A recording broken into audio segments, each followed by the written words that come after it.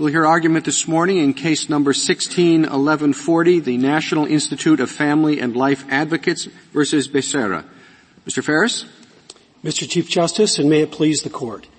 California took aim at pro-life pregnancy centers by compelling licensed centers to point the way to an abortion and imposing onerous advertising rules on unlicensed centers that do not provide ultrasounds or any other medical services.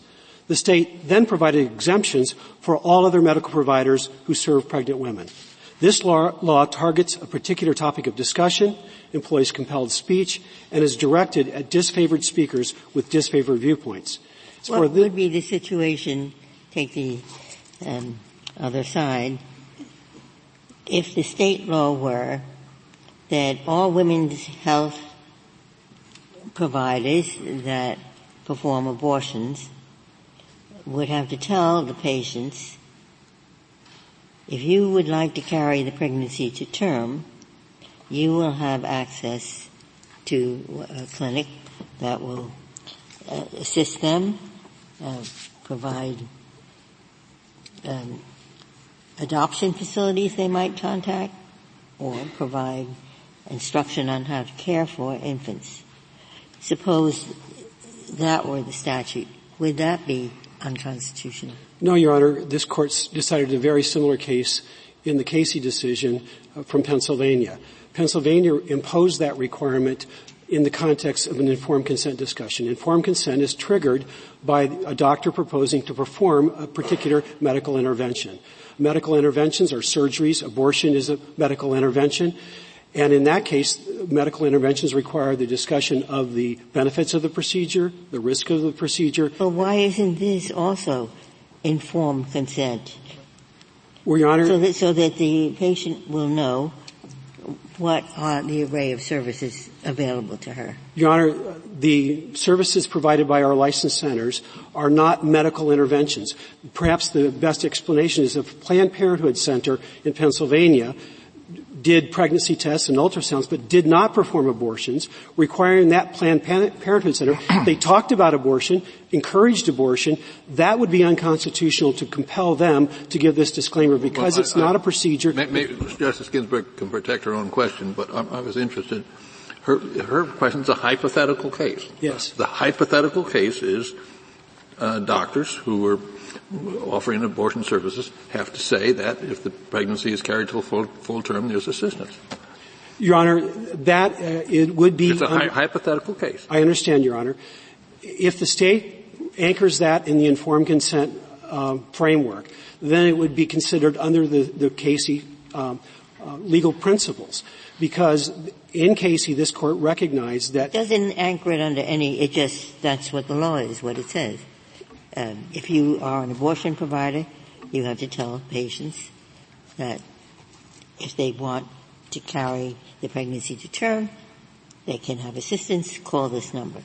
Your Honor, yes, that is in the context of proposing a medical intervention, describing the alternatives. This Court in Harris versus McRae and in Casey indicated that the state has an additional interest beyond the health of the woman in the interest of advancing the life of the unborn child to a degree. It can't go too far. But you're saying that if there is a non-medical facility, I mean, I don't want to put words in your mouth. This is a question. If there is a non-medical facility that the state has reason to think is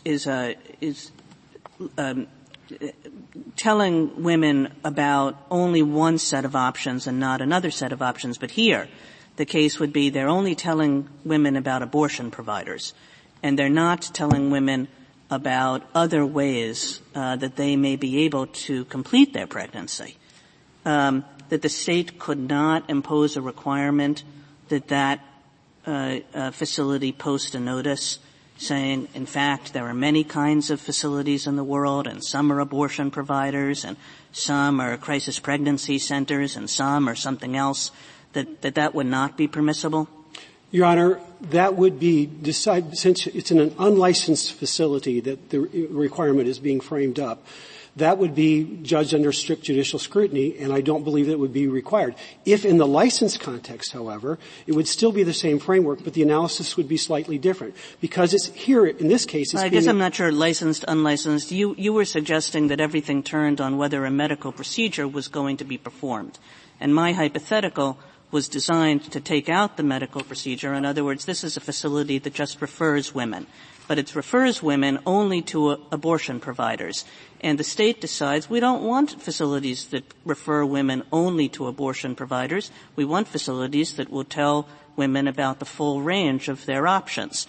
And so the question is, would a requirement that such a facility post a notice saying there actually are a lot of options and here's how you can access them, would that be unconstitutional? Yes, Your Honor, because under your hypothetical, it's a targeted law. It's aimed at particular people and not given to all doctors who diagnose and confirm pregnancies. Well, what if it wasn't targeted? What if there were a state law that required every doctor or facility that provides medical treatment for pregnant women to post a notice setting out the full range of options available to those women and where they might obtain services at no cost if those are available? Would there be anything wrong with a law like that? Well, Your Honor, if it's done in a manner similar to what's being done here in California, to require pro-life doctors, whether in a clinic or otherwise, to point the way to an abortion facility and to facilitate abortion would be constitutionally problematic. What if it did that what if this notice provided for, set out all of the options and it applied to everybody? So it would apply to pro-life facilities, but it would also apply to clinics that perform abortions. I understand. And provide no other form of assistance for pregnant women.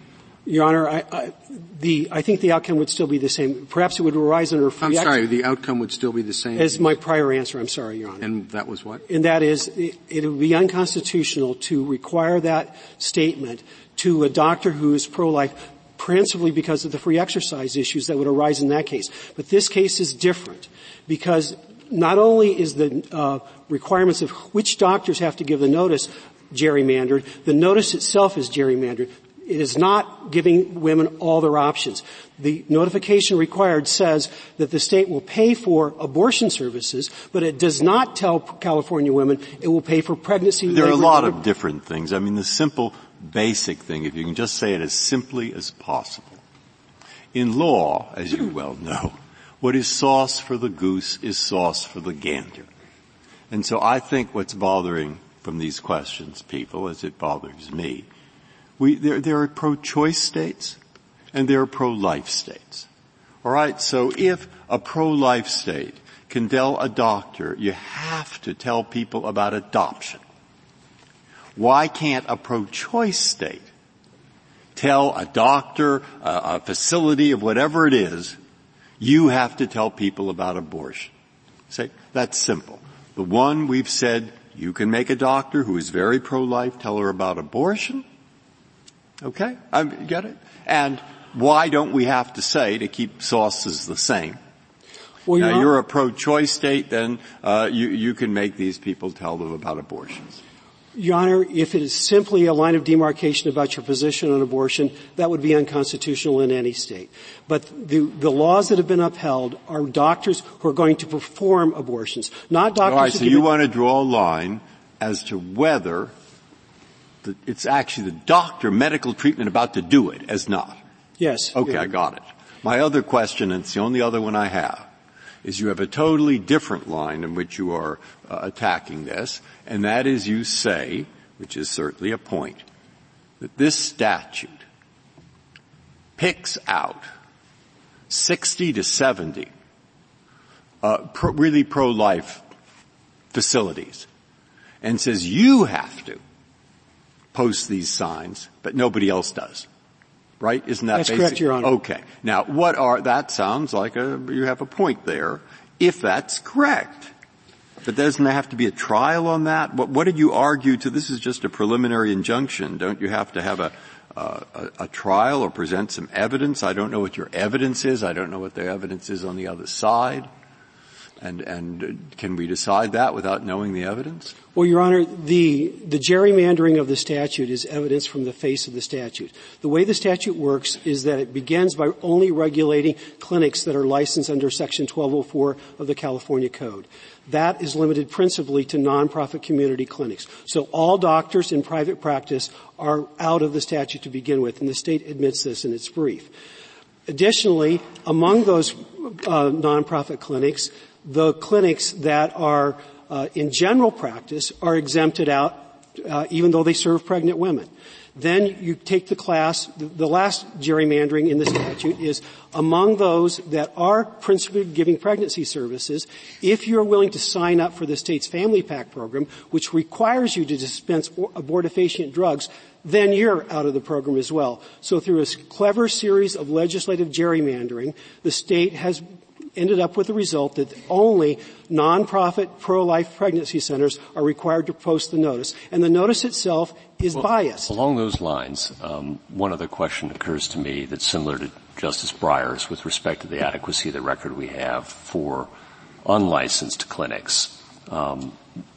We don't have a lot of evidence with respect to the nature of the burden that would be imposed by the 48 font requirement on all ads. There's some evidence in the amicus briefs that it might be like a $9,000 a month tax for advertisements. But what do we do about the lack of a record here and whether we should wait for an as-applied challenge, Your Honor, as the government suggests? Your Honor, this Court faced a similar situation in the Ibanez case where there was a detailed disclosure required in a certain financial profession. And this Court didn't have a financial record. It didn't have a financial record in the Miami Herald case either. We just simply read the statute and made common sense inferences. In the advertising context, the rule is the font must be larger than the main body of the ad or the same size as the main body of the ad with special fonts and colors. If that's the case, think of a Chevrolet ad where the warnings about or the disclaimers about financing had to be as big or bigger than the word Chevrolet. That is not an effort to inform people. That's an effort to clutter the ad and drown out the message of the ad. We don't know what kind of adjustments might have been made because this case went off without any kind of evidentiary hearing, as was pointed out. But to test what your position is, suppose the law had been simply the people who don't provide abortions or contraceptive services would have to say, we don't perform abortions and we don't provide contraceptive services, period. Then that would be, everybody would know what's being offered. Well, Your Honor, would that be constitutional? Not if it's done in a targeted fashion. Again, if all doctors in California who treat pregnant women are under the same requirements, but when there's special imposition upon a targeted group of people because they don't like their position on abortion, that is the form of targeting that this Court outlawed in Sorrell. And that's what's going on here. Counsel, can you please explain to me what the difference is between the licensed and unlicensed in terms of the services? Certainly. And then I have a question based on that.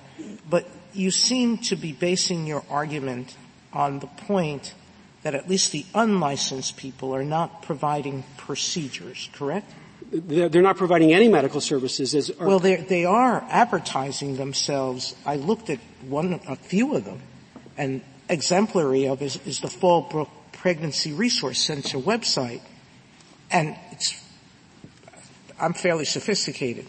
There's a woman on the home page with a uniform that looks like a nurse's uniform in front of an ultrasound machine. It shows an exam room. The text of the page titled Abortion says Fallbrook will educate clients about different abortion methods available and describe in medical terms different abortion procedures. The website also says clients will be evaluated by nurses and that they follow all HIPAA regulations, which if they're not a medical provider, they don't have to follow HIPAA. If a reasonable person could look at this website and think that you're giving medical advice, would the unlicensed notice be wrong?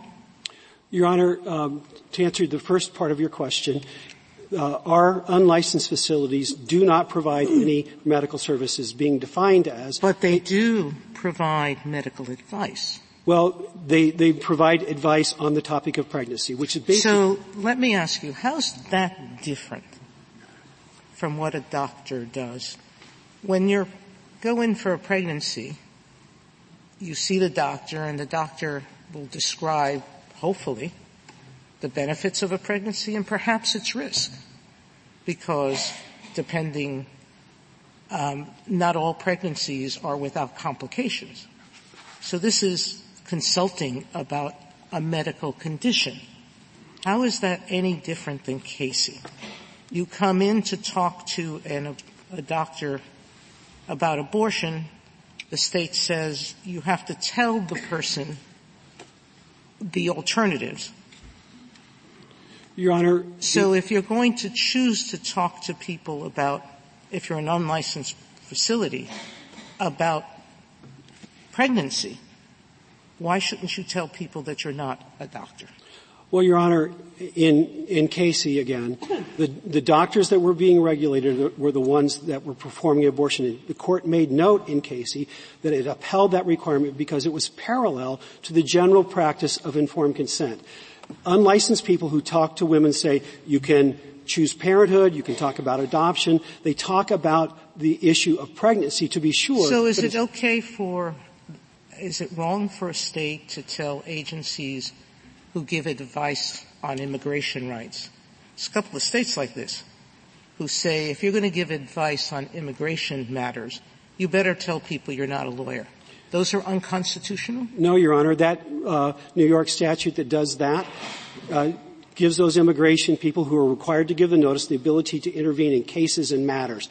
That would otherwise be the practice of law. And so what that amounts to is similar to a statute referred to by the state in its brief where naturopaths and other alternative providers who are clearly otherwise engaged in the practice of medicine are allowed to do so if they give a disclaimer. You're redefining medicine. Medicine is defined by the state.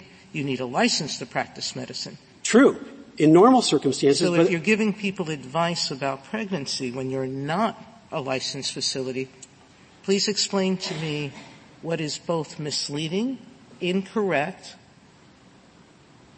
or suggestive in any way that a person has to do something like go to to a doctor. How is it doing anything other than telling people that despite how the picture looks on the website, this is not a medical facility? Your Honor, it is illegal in California to practice medicine without a license. It's illegal to pretend to practice medicine without a license. If that's what's going on here, surely California would have found a way to do that before Mr. now. Farris? Well, in this case, I didn't go beyond the record to look on the Internet because I don't think we should do that, but I do have a hypothetical. What would happen if an unlicensed entity, unlicensed center, just had a billboard that said, choose life? Would they have to make the disclosure? Yes, Your Honor. All right. So they'd have to make a 20-line or a 20-word, how many words in it? I forget. Right. It would be 29 words. 29 words. In the same size font in as the same choose size life. as choose life. And in a number of languages, whatever is required by that county. We can ask the state of California. Will the state of California disagree with that, do you think? I mean, you don't know. I don't think they'll disagree because with that. It seems to me that means that this is an undue burden in that instance, and that should suffice to invalidate the statute. Yes, Your Honor, that's our position. Mr. Farris, can I ask, you've been pinning a lot when you've tried to distinguish Casey on the idea of informed consent. And certainly some of the requirements in Casey are informed consent in the way we would understand that, talking about the risks of various procedures, all the things that we want doctors to talk about when we go to them and seek medical care. But there were definitely requirements in Casey that don't have much to do with informed consent as I've ever understood it. You know, the doctor having to inform patients about that medical assistance benefits may be available for childbirth and neonatal care, inform women that the father would be liable to pay child support. So those kinds of requirements, they just don't seem to have much to do about informed consent. And they are, and this goes back to Justice Breyer's sauce for the goose point, they're really the exact flip side of the requirements in this case. So how am I supposed to think about that? Your Honor, they are triggered by a medical intervention rather than, in this case, it's triggered by a discussion. Well, I realize that that's a factual difference, that there's a doctor in the room and in one case there's not.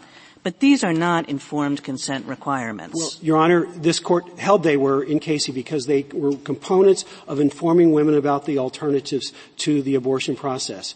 I see that my time has got to the point that I'd like to reserve the balance for rebuttal. Thank you, Your Honor. Thank you, counsel.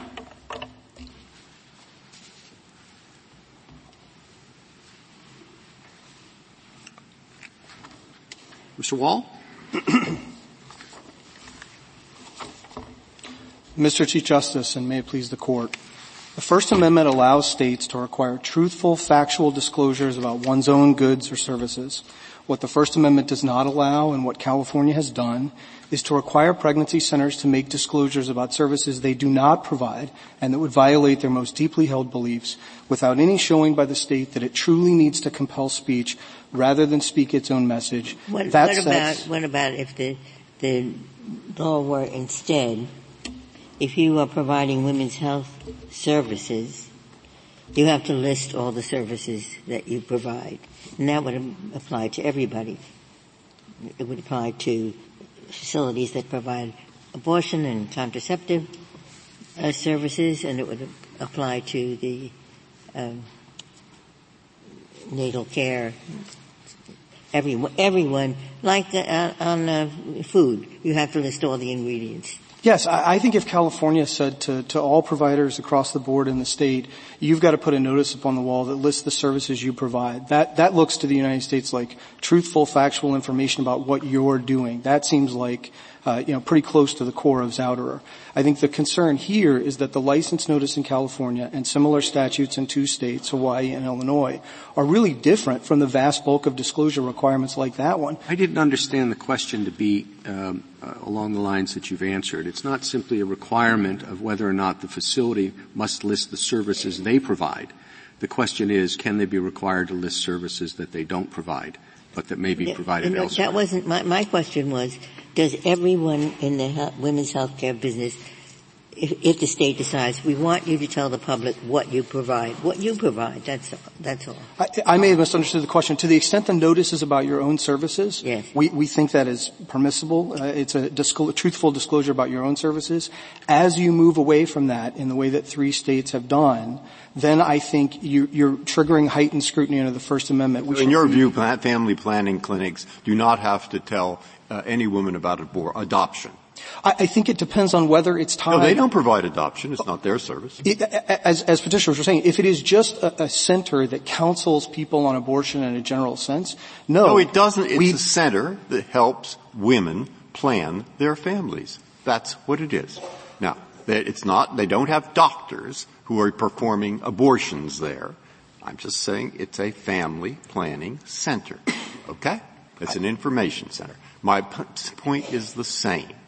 There are millions of people in this country who have views on this subject that are absolutely opposed one to the other. So that, to me, suggests the law should keep it as simple as possible. And that's why sauce for the goose, sauce for the gander.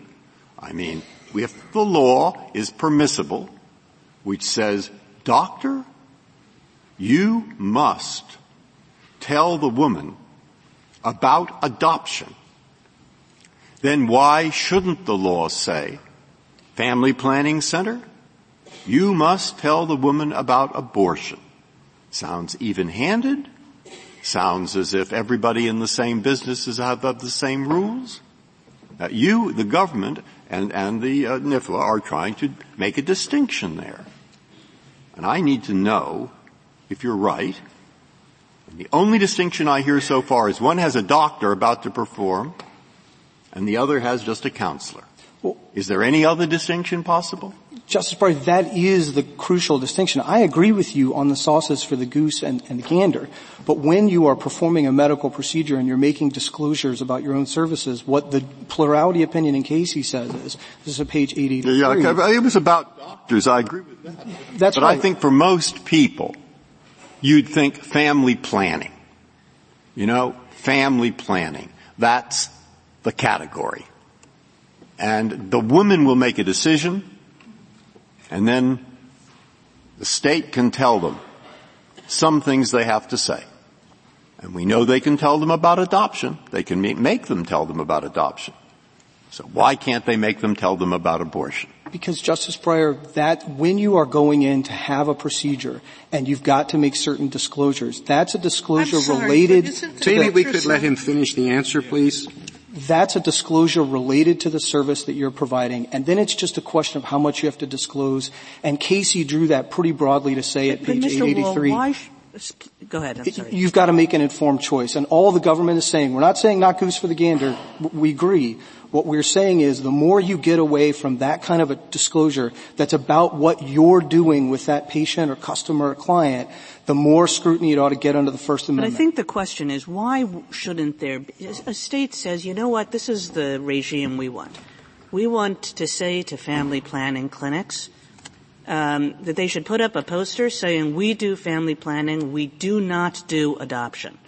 And we want to say to crisis pregnancy centers along the lines of petitioners here, we do adoption, we do not do family planning or abortion. And the state thinks that would be a good system, because when a woman goes in to either one of these kinds of places, they'll know what's there and they'll know what's not there. And why would that be problematic? Well, I think because once it's no longer tied to the specific goods or services that the clinic or center or whomever is providing, then the more we ought to be worried that they're making you just advertise what other people are doing. And this case is even one step beyond your hypothetical, because it's not even saying to the clinics, say what you do and don't do. It's saying, look, we want people to know about services that the state provides. Mr. Wall, how is that different than Casey? In Casey, we required doctors to hand out state-created materials telling the women about what services the state and others provided. Adoption centers, fathers had to pay things.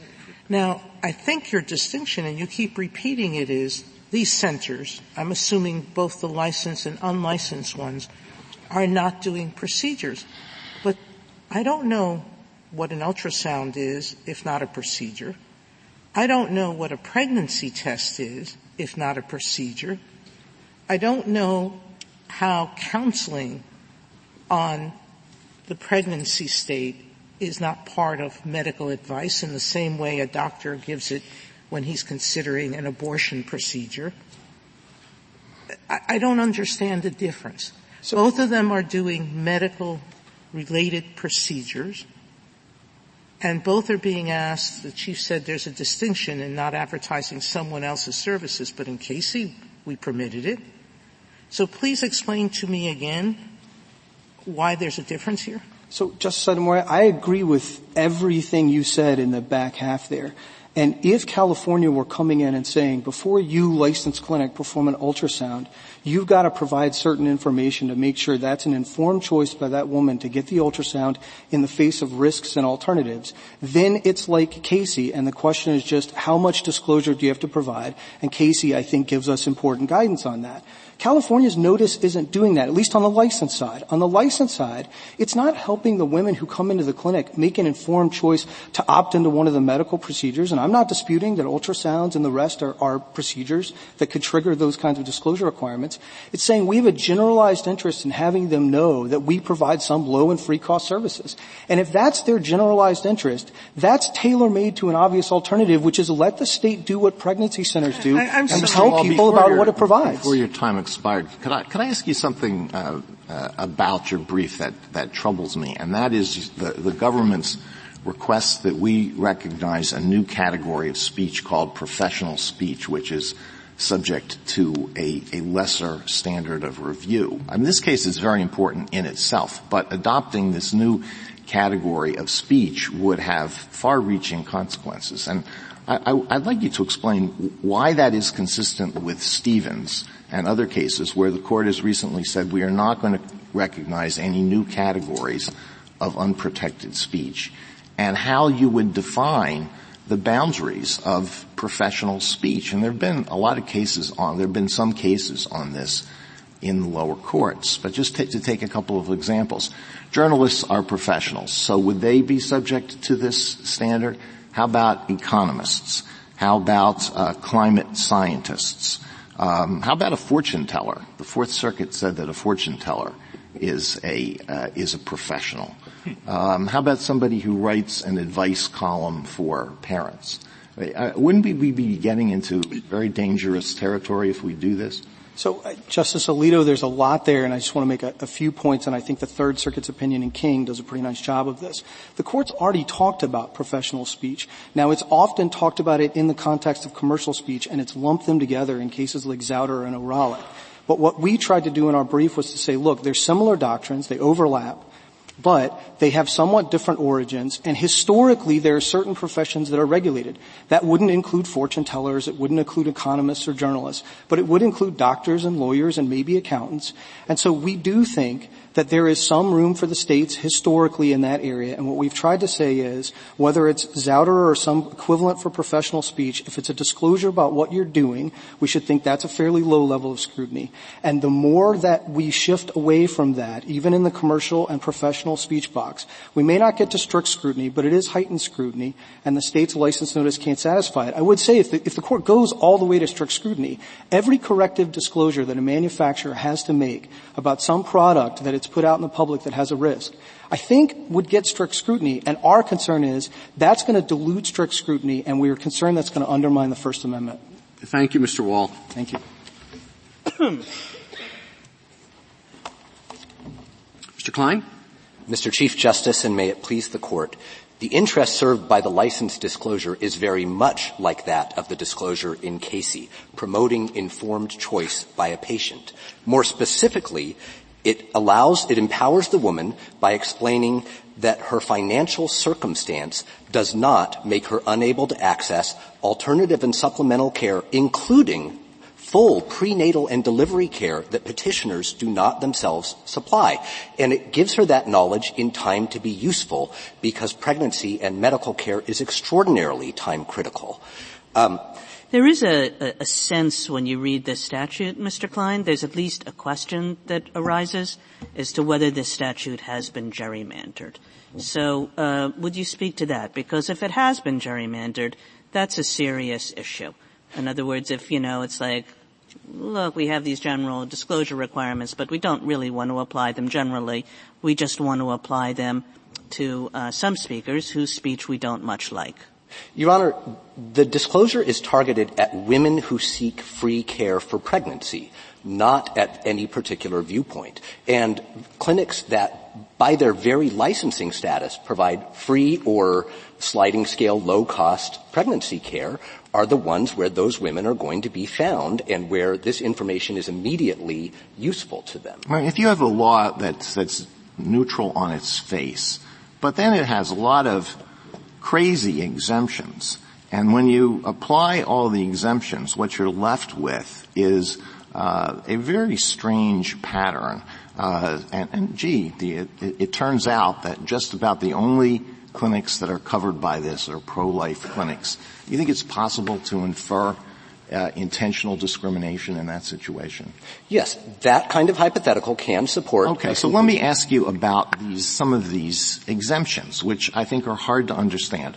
Why does this apply only to clinics whose primary function is providing service to pregnant women? You could have a small clinic. Let's say it has 30 pregnant women come in a month, but that's the primary thing it does. Then you could have a big clinic that has 100 pregnant women come in a month, but it does so many other things that pregnancy is not the primary concern. Why does the law apply to one and not the other? Well, Your Honor, that serves the purpose of having the disclosure mostly made in the context in which it's useful, as opposed to being made in a lot of contexts where it's not. And this Court has said that legislatures should be encouraged to apply speech requirements more narrowly when they can, rather than. I don't understand that. Why does it apply almost only to nonprofits and not for-profits? If the purpose is to get this information out to poor women, don't you think there are examples of poor women who stumble into a for-profit facility? Wouldn't it be beneficial for them to know that they could get treatment at no cost through the state? Why are most for-profits exempted? Your Honor, as a category, for-profit clinics do not seem to treat primarily women who need free and sliding cost care in the same way. Now, I will say it's always possible to imagine a new boundary for the law, but under intermediate scrutiny, a law does not need to be perfect, and a legislature can concentrate its efforts at where the need for the law is. What about individual doctors? Why are they exempt? Your Honor, individual doctors specialize as a category in treating people who have a way to pay for care, whether they're already enrolled in Medicaid or health insurance, or whether they just have the finances. Free clinics are not on the same See, when you put all of this together, you get a very suspicious pattern. And I don't know that we need to go into statistics about what the percentage of covered clinics are pro-life and what are not. But we have an amicus brief, from a party in the state court case where the state court held that this law is unconstitutional. And according to their statistics, 98.5% of the covered clinics are pro-life clinics. Your Honor, dispute that? Yes, and I understand we're speaking outside of the record here, but that amici's evidence in the state court was off by, I think, a factor of 10 in terms of how many covered it differed by a factor of 10 when it told the state court how many covered non-anti-abortion. So what is your position on that? What's the percentage? Your Honor, the state does not have firm numbers on this. We have done a preliminary assessment which found a significant number of non-anti-abortion covered facilities. However, I will also say that deriving this from purely state databases is very tricky because they rely on self-reporting that's hard to interpret as to who really does primarily pregnancy care. It's exactly the kind of thing where a record would be useful. Could you say a few words about how these boundaries came about? In other words, you have these various lines that the statute draws, and then it has these exemptions. And what was the state thinking? I mean, and I realize that the state, there are lots of people who were thinking different things. But is there give me a little bit more about your theory of the case, even, as to why these exemptions exist and why these lines are drawn. You've been saying, well, we go where the problem is. But tell me how you knew where the problem was. Tell me what you thought the problem actually was.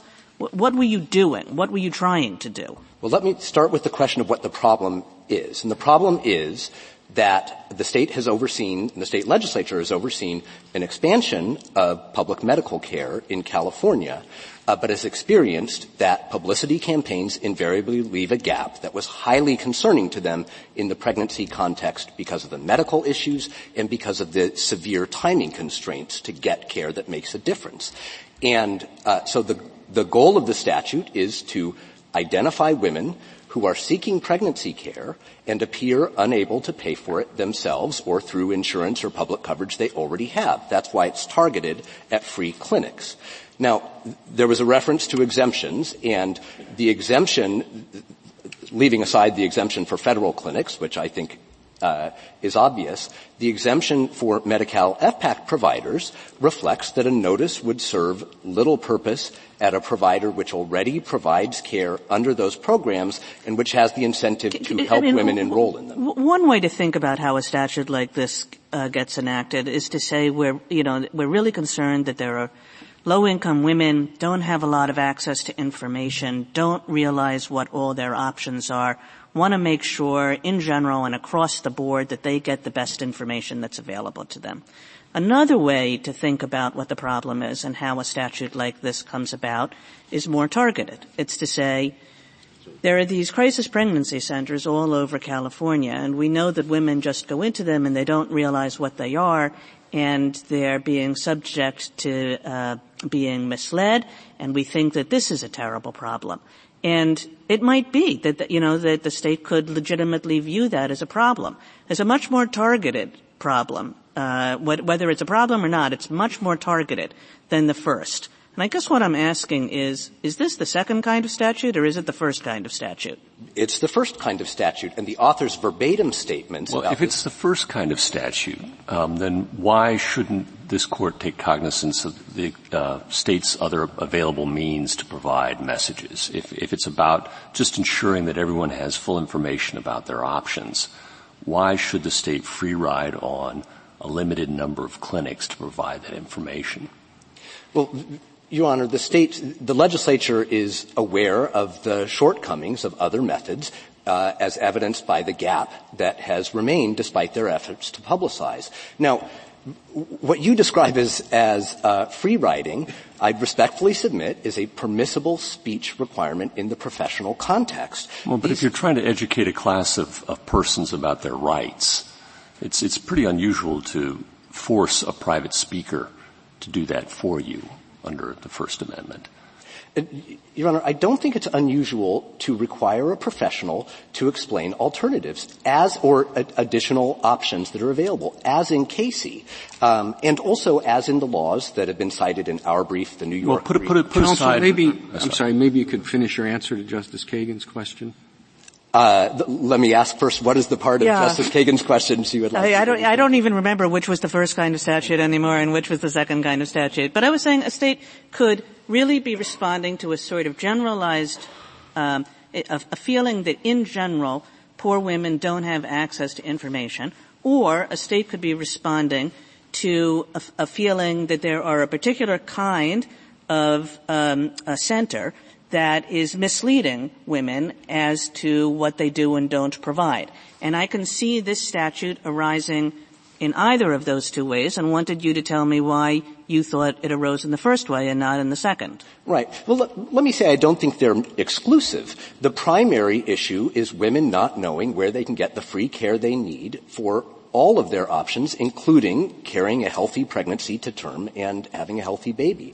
But obviously, the informational problem is going to be especially concerning where there are cases of deception and so forth. And the legislature had some awareness of this, but they didn't draw a statute with that as the primary. See, that's what I give up on. I don't know. I came away from these briefs and I think I got the impression that there are about 60 or so centers, maybe 70, that are really pro-life for religious reasons of different kinds, right? And they don't want to talk about abortions. And then it seemed to me maybe there are 1,000 centers altogether in California, or several hundred. And I really did end up wondering, well, in all those centers, do the poor women really get the information about free abortions? I have no idea. I mean, the fact that they may have medical thing doesn't mean they tell everybody about it. I don't know what they're like. So this is my question. Don't we need a trial on this? And I'm just telling you right now, I have no idea. And your answers don't tell me, they're not empirical. You haven't told me whether women who don't go to these 67 centers, but do go to, say, 700, are all informed, whether the center is a member of the Cal medical program or not. I don't know whether they're all informed. And I suspect that you don't either. And therefore, I think trial, that's what they're for. What's the answer to that? Your Honor, we agree. You agree and with that? The record at the preliminary injunction stage, which is all this concerns, was not sufficient to support an injunction. At a merits stage, there would presumably be a great deal of evidence on both sides. Mr. Klein, can we go back to the question Justice Kennedy asked the other side, which was for you to affirm or disaffirm that if one of these facilities wrote an ad that just said pro-life and put their name, it appears as if the law would require them to have the statement, this is not a medical facility, in 48-point font? I don't think so, Your Honor, unless the facility was – what subjects a facility to the law, if it's unlicensed, is this is on page 79A of the petitioner's appendix, are things like offering obstetric ultrasound sonograms. Right. Well, what if it weren't, we're dealing with the more general principle. What if you had an organization that simply provided adoption services and advertised there is an alternative to abortion, try adoption? Could the state make them include the disclosure requirement that you have with respect to licensed facilities? Because that's an alternative to pregnancy. I would say you'd want to make all the abortion alternatives also fully available and make the low-income women aware of those. Could you impose that requirement on that facility? I don't think so, Your Honor, and such a requirement wouldn't be serving the same interest, and let me explain why. The licensed facilities provide medical care. Page 91 of the petitioner's appendix, their complaint describes medical care they provide to pregnant women. And so women go there. So what additional, ultrasounds or discussion of family planning, what more would it take to require the adoption center to be covered? Any one of the ones that you have listed for licensed centers?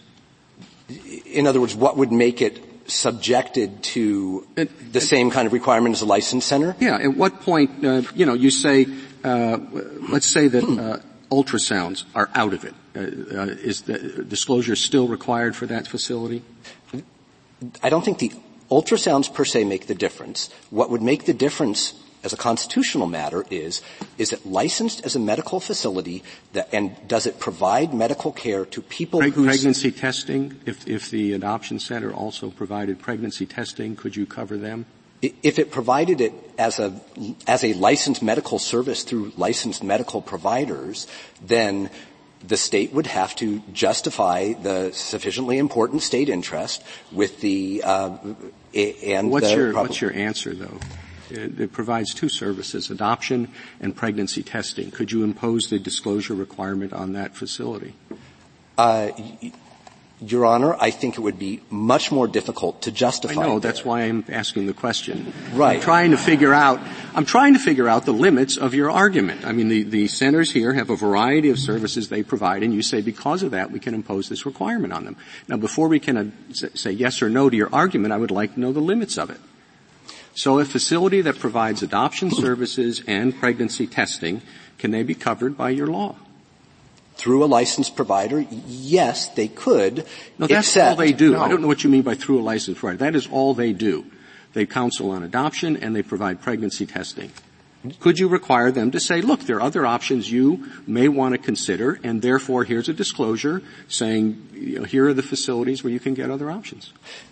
On reflection, I think probably not. And here's the difference, because they're providing a so much more limited set of medical services that it may be less Mr. Klein, can we go back to my question? I have read the law with respect to facility, and it requires a facility to do two of four things before it qualifies under the law.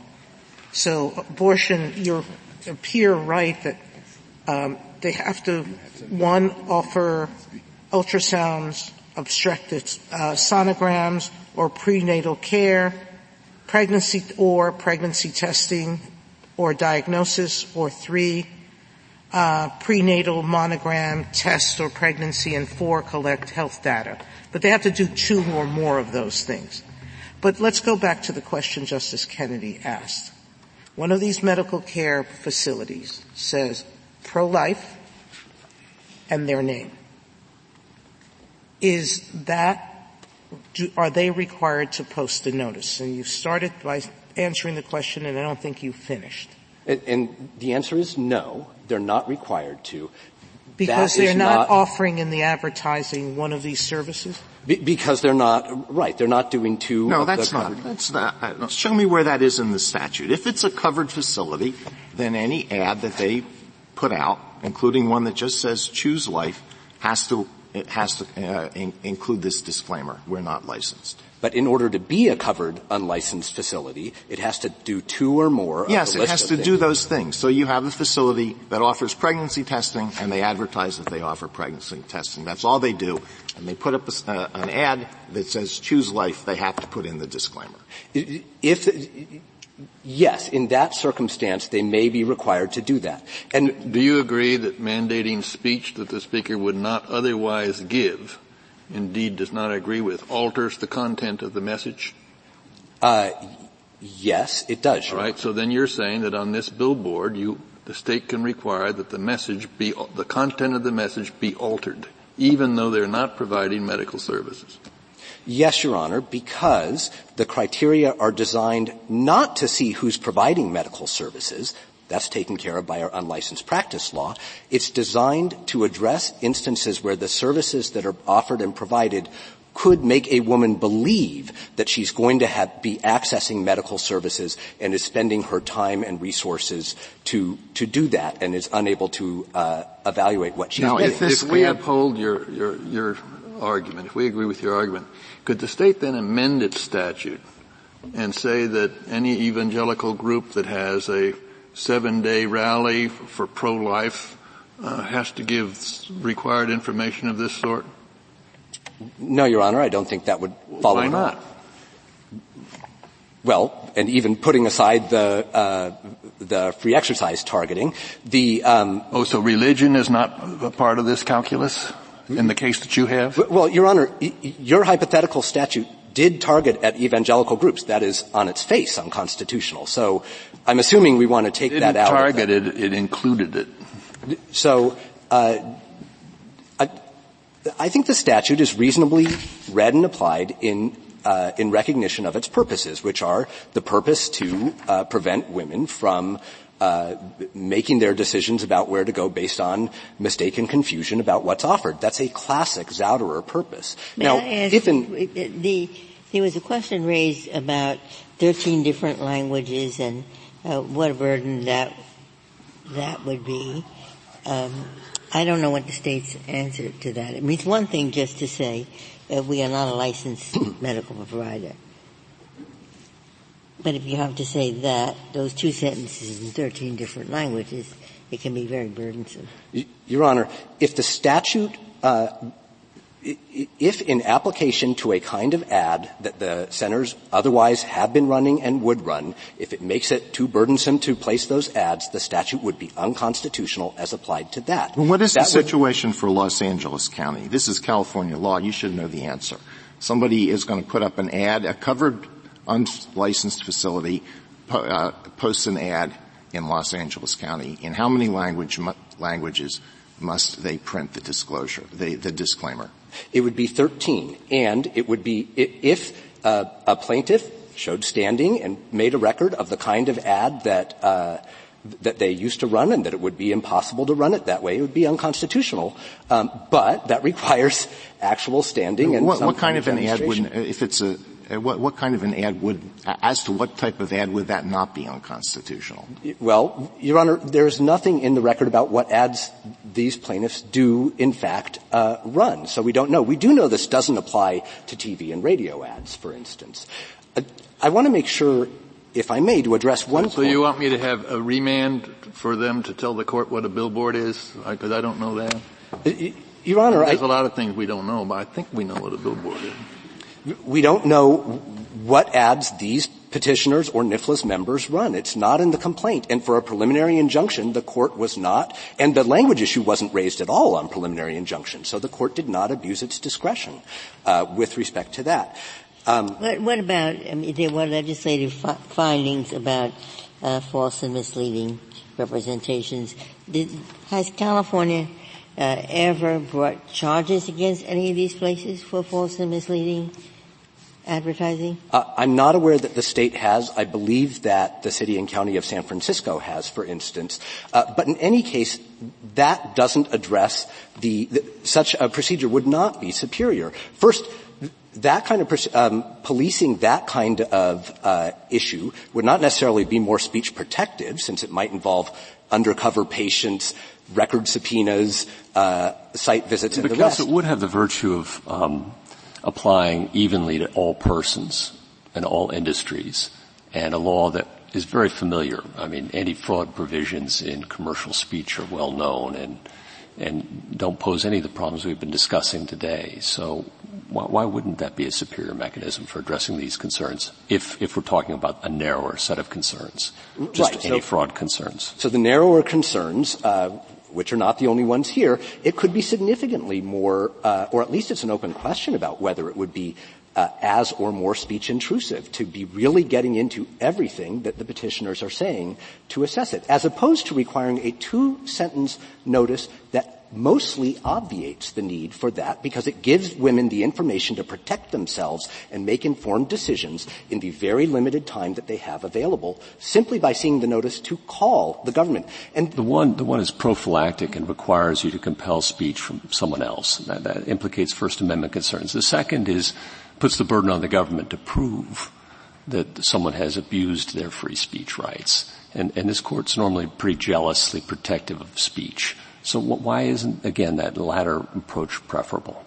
For the same reason that it wasn't a necessary step in Casey, because in the regulation of professional speech, the government, given the close and reliant relationship that the patient has on her physician, can require a certain amount of speech to ensure that the patient makes informed decisions about very important matters. The main difference from Casey is how much less burdensome this disclosure is, because there's more flexibility in how it can be delivered, and because it's only giving a phone number for the patient to call and get information from the government rather than requiring the physician to herself hand over a complete state-written pamphlet, which is what the disclosure in Casey required.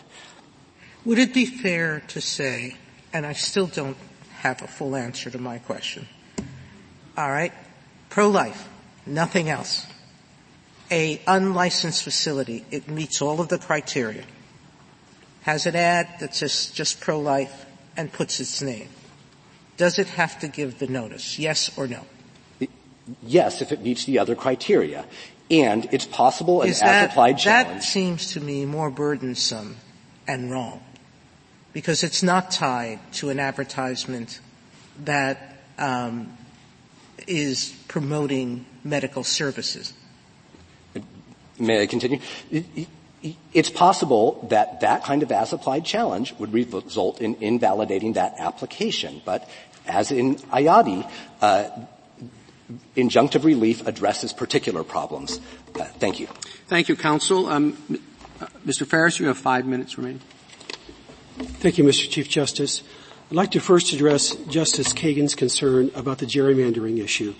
On page 5 of our reply brief in note 2, we point out the state's website for where the state tells low-income women how they can go to private doctors and get get services for pregnancy. Yet those doctors are all exempt from this act, as are all nonprofit clinics that have the general kind of practice that Justice Alito's question described. As to the ad burden, the amicus Heartbeat International on page 24 of their brief gave a mock-up of what an ad would look like when you have simply pregnancy, have questions, and a phone number, and all the language is required in Los Angeles County. That's what it would look like, and it's clearly burdensome. And the unlicensed center, I think the last answer from California was correct, is it would be triggered if they are otherwise mandated by the law. I'd last like to turn... The answer was that this was not brought up in this case until now, and it should be aired below. Your Honor, that's not correct. It was raised below, as our reply brief sets out. It's in the complaint. It's in the briefing in the district court. It's in the oral argument in the district court. It's in the briefing and oral argument in the Court of Appeals. All those details are on footnote 5 of our reply brief. The good for the goose, good for the gander concern, here's what's going to happen if California's law is upheld. A pro-life state is going to find out that there is no difference anymore between people who perform abortions and those who counsel about it, who talk about it. If merely talking about abortion is sufficient to require you to give pro-life information, we have taken a step in the wrong direction of politicizing the practice of medicine. If everyone who recommends abortion can have to give these kind of... I mean, since it was mine, it's you have to be a professional group giving advice in a professional way. It's not, I don't think the goose and gander has to do with everybody in the world. It has to do, and there are things called family planning clinics, etc. Certainly, Your Honor. And so taking it on a narrow and then a broader construction. The narrow construction, as I understood your hypothetical, if it's a family planning center that didn't actually perform abortions but did all the other services, I believe it would be unconstitutional in a pro-life state to require that center to give a pro-life kind of disclaimer that was required in Pennsylvania because they're not doing anything that relates to the practice of medicine in that context. But taking the broader construction, if we're not going to gerrymander this and say all doctors who treat pregnant women have to give all the options. If that's the case, doctors who advise to deliver and doctors who advise to get abortions are going to be swept into this requirement. And the political ramifications of that are enormous. We should not politicize the practice of medicine in that way. And the line that Casey drew between performing abortions versus advising about abortions is a constitutionally appropriate line. Thank you, Your Honor. Rest. Thank you, counsel. The case is submitted.